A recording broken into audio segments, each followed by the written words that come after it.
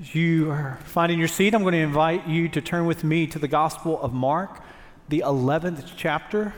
Mark chapter 11, and I want you to put your finger on Mark chapter 11, verse 28 and verse 30, and know that we are very quickly going to be in the 12th chapter of Mark's Gospel, Mark chapter 12. So into Mark chapter 11, the beginning of Mark chapter 12. So if you've ever had this experience, you know it's not a pleasant experience where whether it's in the front yard of your home or whether it's at work after a meeting where someone comes up to you, points the finger at you and says, "Just who do you think you are?"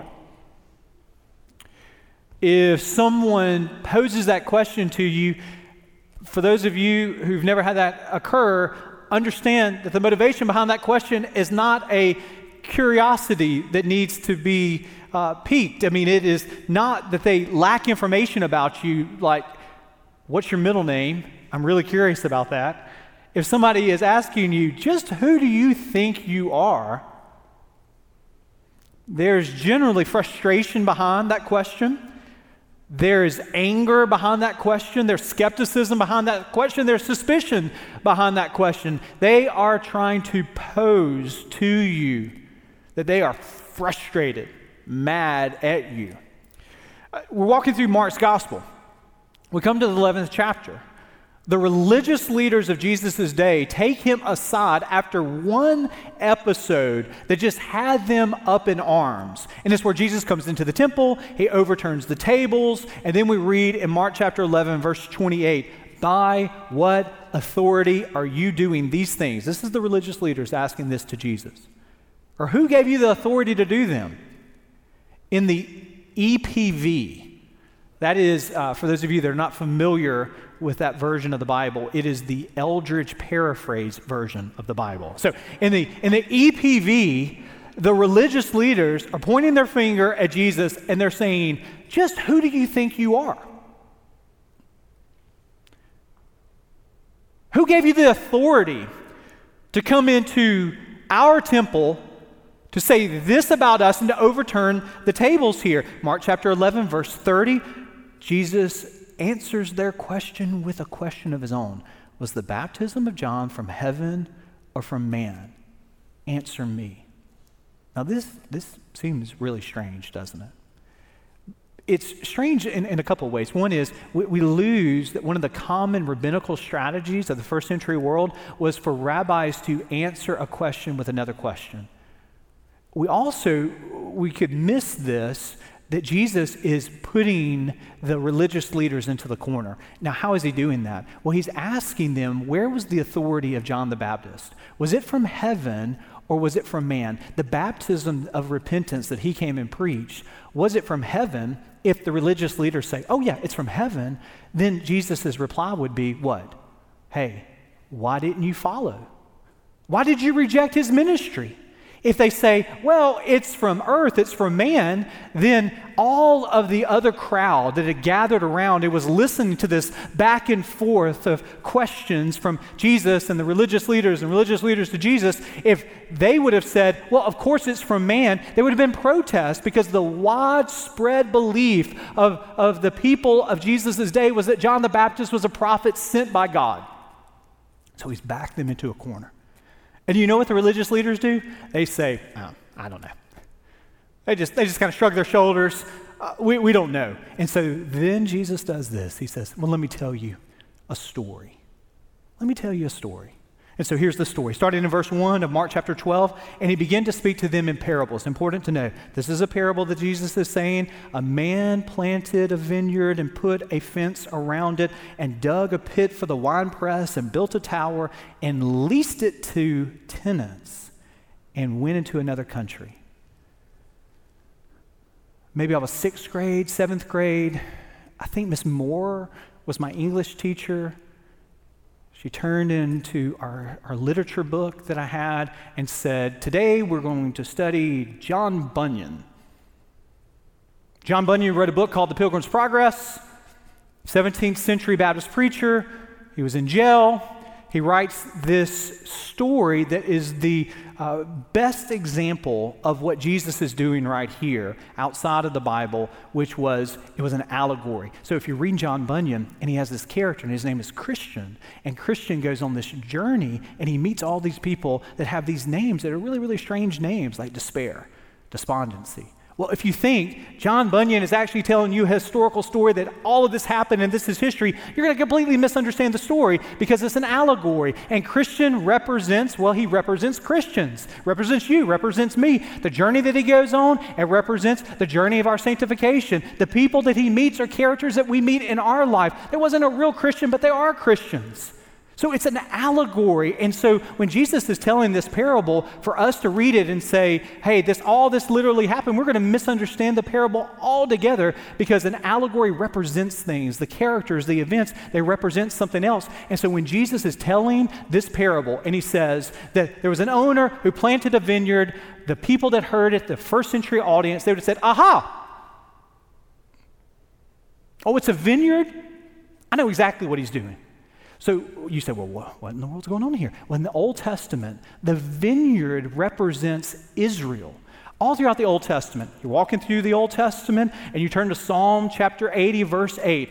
There's the vineyard representing Israel. Jeremiah chapter 2, there's the vineyard representing Israel. Ezekiel chapter 19, there's the vineyard representing Israel. Hosea 10, verse 1, there's the vineyard representing Israel. One of the most famous examples of this is in Isaiah chapter 5. You see it on the screen, verse 7 here. For the vineyard of the Lord of hosts is the, let's say it together, house of Israel.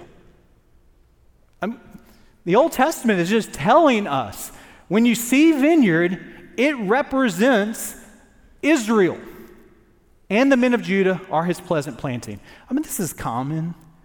If you've grown up in Alabama, help me with this here. The state flower for Alabama is, the state bird for Alabama is, you're better. Every service knew the bird better than the flower right there, the yellowhammer. So every state has birds, they have flowers. I mean, we have things that stand, they represent. If you didn't grow up in Alabama, I mean, you learn what it means to be an Alabamian by understanding the symbols. If you grew up in another state, you know state flower, state bird, and those kinds of things. And these are things that are passed on from generation to generation. You got to read why the state bird is called a yellowhammer. It's an odd story, but I don't have time for that here. But it's just a strange story. And I thought about including it into the sermon, but I was like, that is a rabbit that I really do not have time to kind of chase down. And here I am, I'm still trying to chase that rabbit down right there. I so want to tell that story. Okay, back to the real story right here. So here we are. Israel is the vineyard. The owner of the vineyard is who? God the Father. We have in this tenants. Who are the tenants? The tenants are the religious leaders and the priests that Jesus is addressing in this very parable. Now, the religious leaders, the priests of the day, they failed to honor the owner of the vineyard. They failed to honor God. And the vineyard is overrun with weeds of false gods, corruption, and materialism. So guess what? The owner doesn't look the other way and say, oh, no big deal. I'll let them have it. No. The owner of the vineyard, God himself, in the establishment of his plan, he sends a solution that we read of in verses 2 through 5. Will you read with me in your copy of God's word? When the season came, he, who is he? It's God, sent a servant to the tenants to get from them some of the fruit of the vineyard. And they took him and beat him and sent him away empty-handed. Again, he sent to them another servant, and they struck him on the head and treated him shamefully. And he sent another, and him they killed. And so with many others, some they beat and some they killed. So we have 3 servants that the owner of the vineyard, God, sent to preach to the tenants. You've dishonored the owner. You're going in the wrong direction. All 3 of the servants are beaten. Some of them are killed. We can think of the Old Testament prophets. This is who the servants are. They're Old Testament prophets who God sent to call the nation of Israel and the religious leaders to repentance. And you know what happened to those prophets? Well, just think a little bit of history lesson from the Old Testament. You know Elijah? You remember Elijah? He comes, he preaches the message of repentance, and they kick him out of the city. He has to go in isolation into wilderness. Think about Isaiah. You remember what happened to Isaiah? He is sawed in half. You remember Zechariah? You remember what happened to Zechariah? He's stoned at the altar. So each of these three servants, it represents the treatment of the prophets. The most recent prophet that would have been on the mind of all of the followers of Jesus was who? The last prophet, John the Baptist. Remember what happened to John the Baptist? Decapitated. I mean, the treatment of these servants parallels the treatment of the prophets here. So what is the owner of the vineyard to do? If the tenants will not receive the servants, I love the way Martin Luther, who's a German preacher, reformer of the 16th century, he was looking at this passage and he said, if I was God and the world treated me as I treated them, I would kick the wretched thing to the curb. But the owner of the vineyard had another plan. While we see the rejection of God's prophets, we also see in this parable the extent of God's love. He didn't kick the wretched thing to the curb. Notice what we discover here is that God, in light of the rejection of the prophets, we read in verse 6, he had still one other. Would you look in your Bible and see that one other is a beloved son? Finally, he sent him to them, saying, they will respect my son. But those tenants said to one another, this is the heir. Come, let us kill him, and the inheritance will be ours. And they took him, and they killed him, and they threw him out of the vineyard. Here is the leaders of Israel. The tenants, they reject the prophets. And so God, the owner of the vineyard, he sends his own beloved son.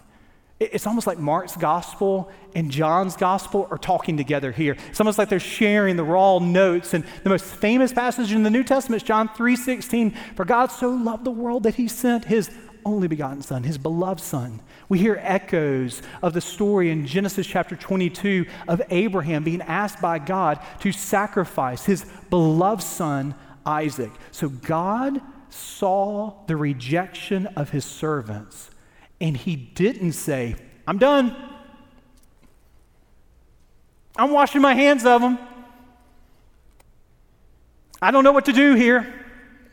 He sent his own son, his beloved son that God the Father, because he's infinitely wise, knew would be rejected, knew that he would be killed, knew that he would die a cruel death on a Roman cross, and he did this because he loves you this much. He loves me, he loves the world this much that he would send his son into the world to be a redemption for any person that would trust him. I heard the story of Randy Alcorn. He's a writer, he's a preacher, he's written a wonderful book called Heaven. It's a really helpful book if you're struggling with the loss of a loved one. Randy Alcorn tells a story of a young teenage daughter who goes shopping for back-to-school clothes with her mom. Her mother had been burned and disfigured in both of her arms, and that is something that this young teenage daughter knew all of her life and got accustomed to. But there was something about being in the 6th grade, 7th grade, 8th grade at that kind of point in her life when she was going to pay right there in the store for the clothes. Her mother reached out her arm, and there this young teenage daughter saw the way that the store clerk just glanced and then came back to her mother's arms and looked with this sort of horrified look. 2 seconds too long. And there was something that happened in this teenage daughter's stomach. She just got mad and frustrated. She went back into the vehicle. She said to her mom, hey, listen, Mom, can you, when we go out, can you just wear long sleeve shirts? Just for me. First time she was just really felt embarrassed. The mom didn't say anything. The mom listened. They go home. They go their separate ways. The young daughter is back in her room later in that night. Mom comes into the room before her daughter goes to bed. Now, the daughter knew that her mother had been marred by a fire, knew that she'd been burned, but never the full extent of that story had this mother told. So it was in this moment that the mom decided that she would tell the full story. And she said, honey, it was when you were a baby boy, a baby girl, and the fire alarm woke me up in the middle of the night, and your room was an inferno. I ran down the hallway through the flames, into your room, through the flames. I reached down into your baby crib and pulled you up, wrapped you up close to me, and ran out through the flames, ran down the hall through the flames, ran into the living room through the flames, and ran out the front door. And it was only then, where the adrenaline began to die down, that I realized the excruciating pain that I was in, and I was so fearful that you had been harmed, but I looked into your eyes and I realized that the flames did not touch you.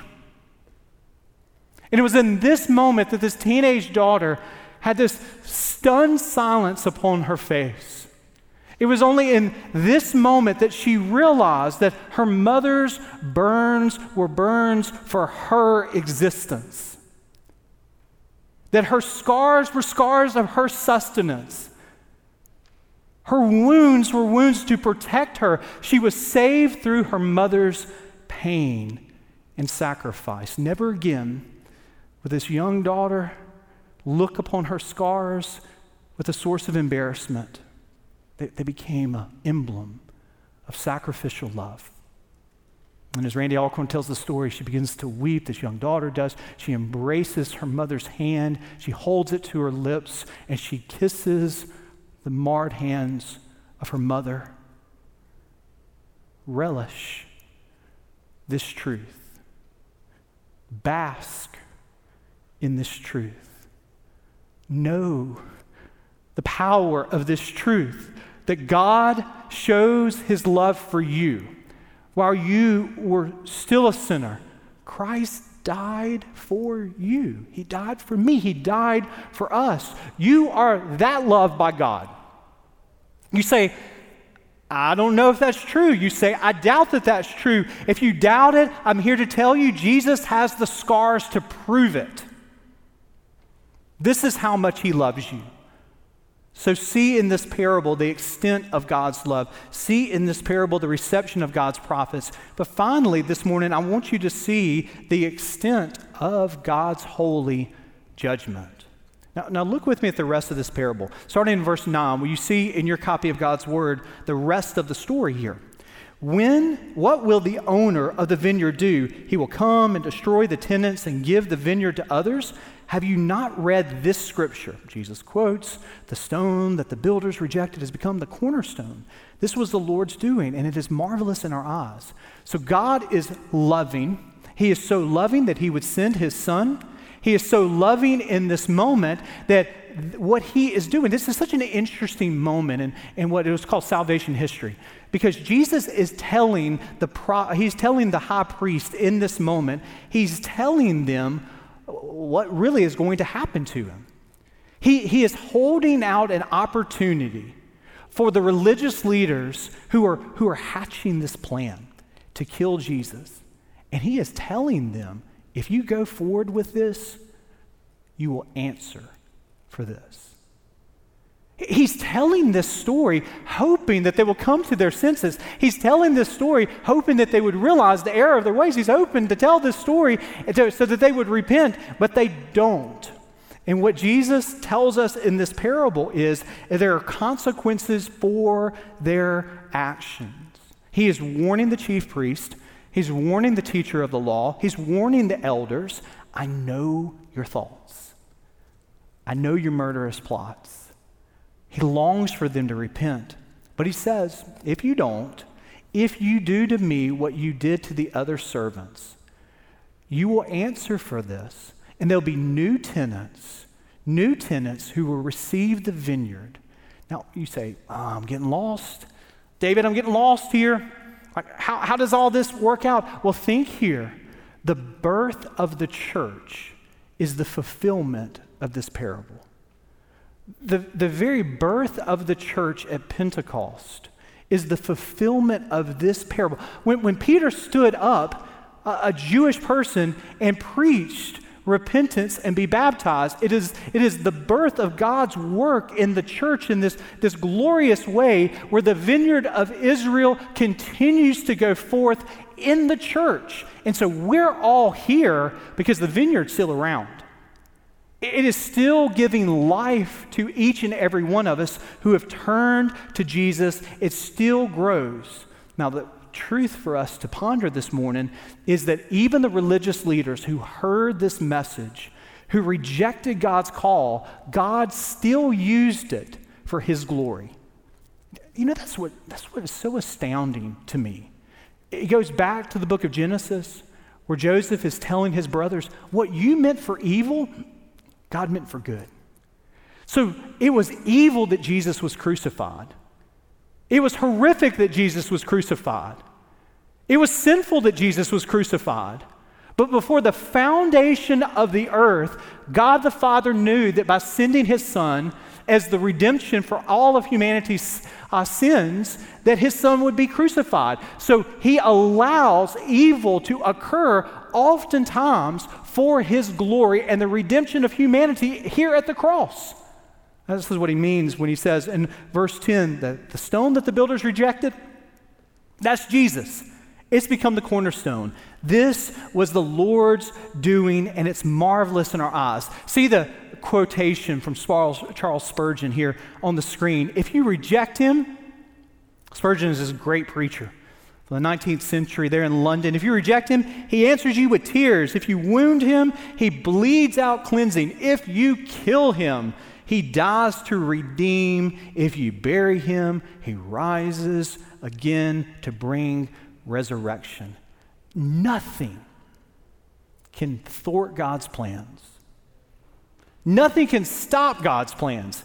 Even your sin cannot stop God's grand and glorious plan for the redemption of all who would trust in him, for the redemption of the new heaven and the new earth, that his glorious plan cannot be thwarted by our human opposition. It cannot be stopped. It cannot be modified. It is ultimately going to come to its fruition even through humanity's sinful decisions. This is the paradox of the crucifixion here. Now, I want you to see not just how we're saved in this parable here, but I want you to see how this is a living parable. How this parable intersects with your life and my life. And we don't have much time here, but I want to land this sermon by you thinking how this parable is a comfort and how this parable challenges you to make a decision.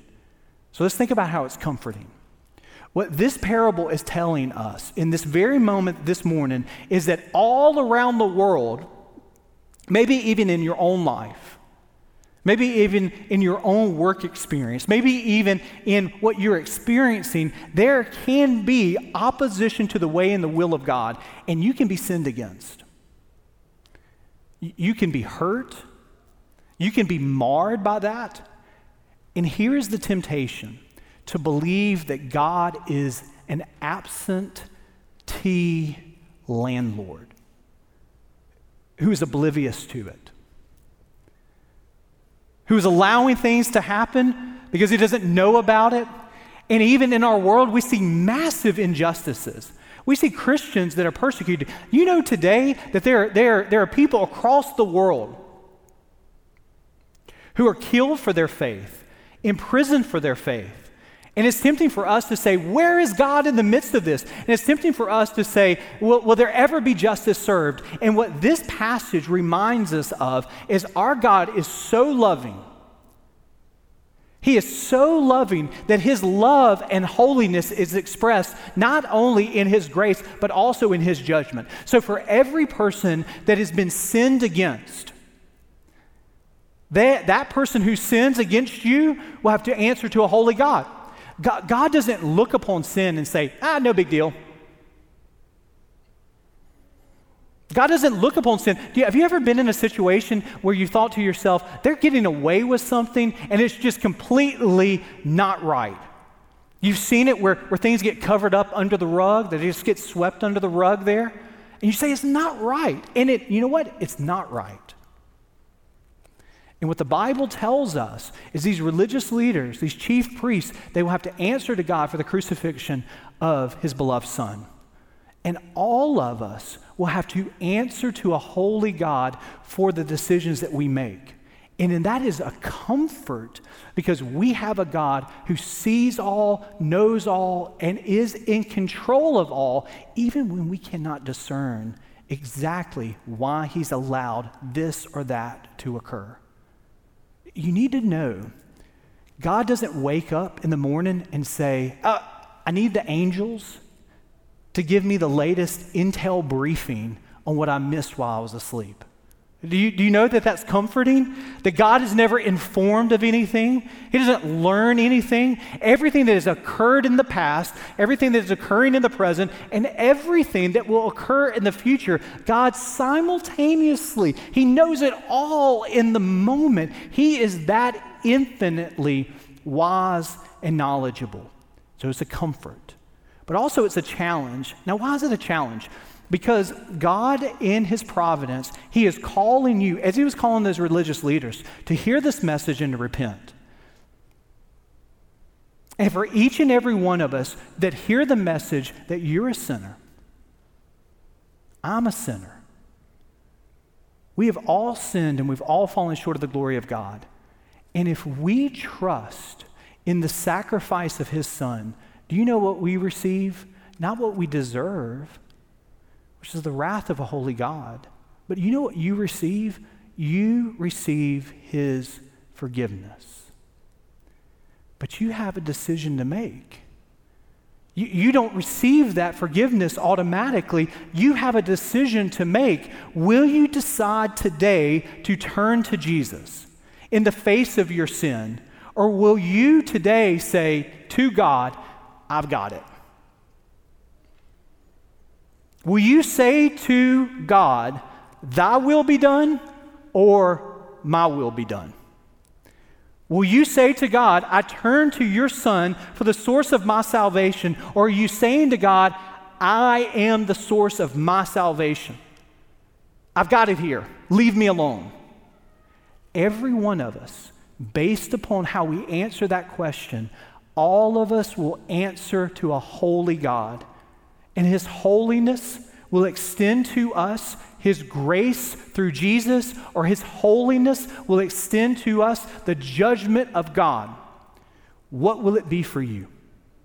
Has there been a time in your life where you've admitted that you are a sinner? Has there been a time in your life where you've believed the very truth of this parable, that God saw your sinfulness and he sent his Son to die for you? Have you committed your life to him? Have you prayed to him, God, forgive me of my sins? Thank you for the gift of your Son. If you confess with your mouth that Jesus is Lord, you believe in your heart that God raised him from the dead, guess what? You will be saved. The chief priests and the religious leaders, they crucified Jesus on Friday, but on Sunday, he was raised to defeat death and to defeat sin. And when you put your faith in him, he defeats the sin of your life, and he gives you victory over the grave that all of us will one day experience. So what will it be? Do you got it? Are you saying to God, I got it? Or are you saying to God, help me, Lord Jesus? Are you saying to God, thy will be done? Or are you saying to him, I've got it. My will be done. What will it be? How you have answered that question, how you will answer that question, it makes all the difference for today. But more than that, it makes all the difference for the tomorrows of your eternity. Let us pray. Gracious God, we come to you this morning grateful that you're a God who forgives us. And any person who is worshiping online this morning, any person that is in the sanctuary this morning, that if they would turn to you and say, God, I believe that you sent your Son to live a perfect life, to die a saving death, that you died for my sins. That if we believe that he was raised on the third day and that the story of the gospel is a true story, but it is a story that we trust in, that we will be saved. Lord, we pray for family members and friends and co-workers who maybe are running from the truth of the gospel. I pray that we would be the light to be able to show them you. Give us courage this week to live in a way that looks different, to point them to the source of that light that shines through us. I pray that every person that is here has that firm foundation of you as Savior and Lord. We pray that in the name of Jesus. Amen.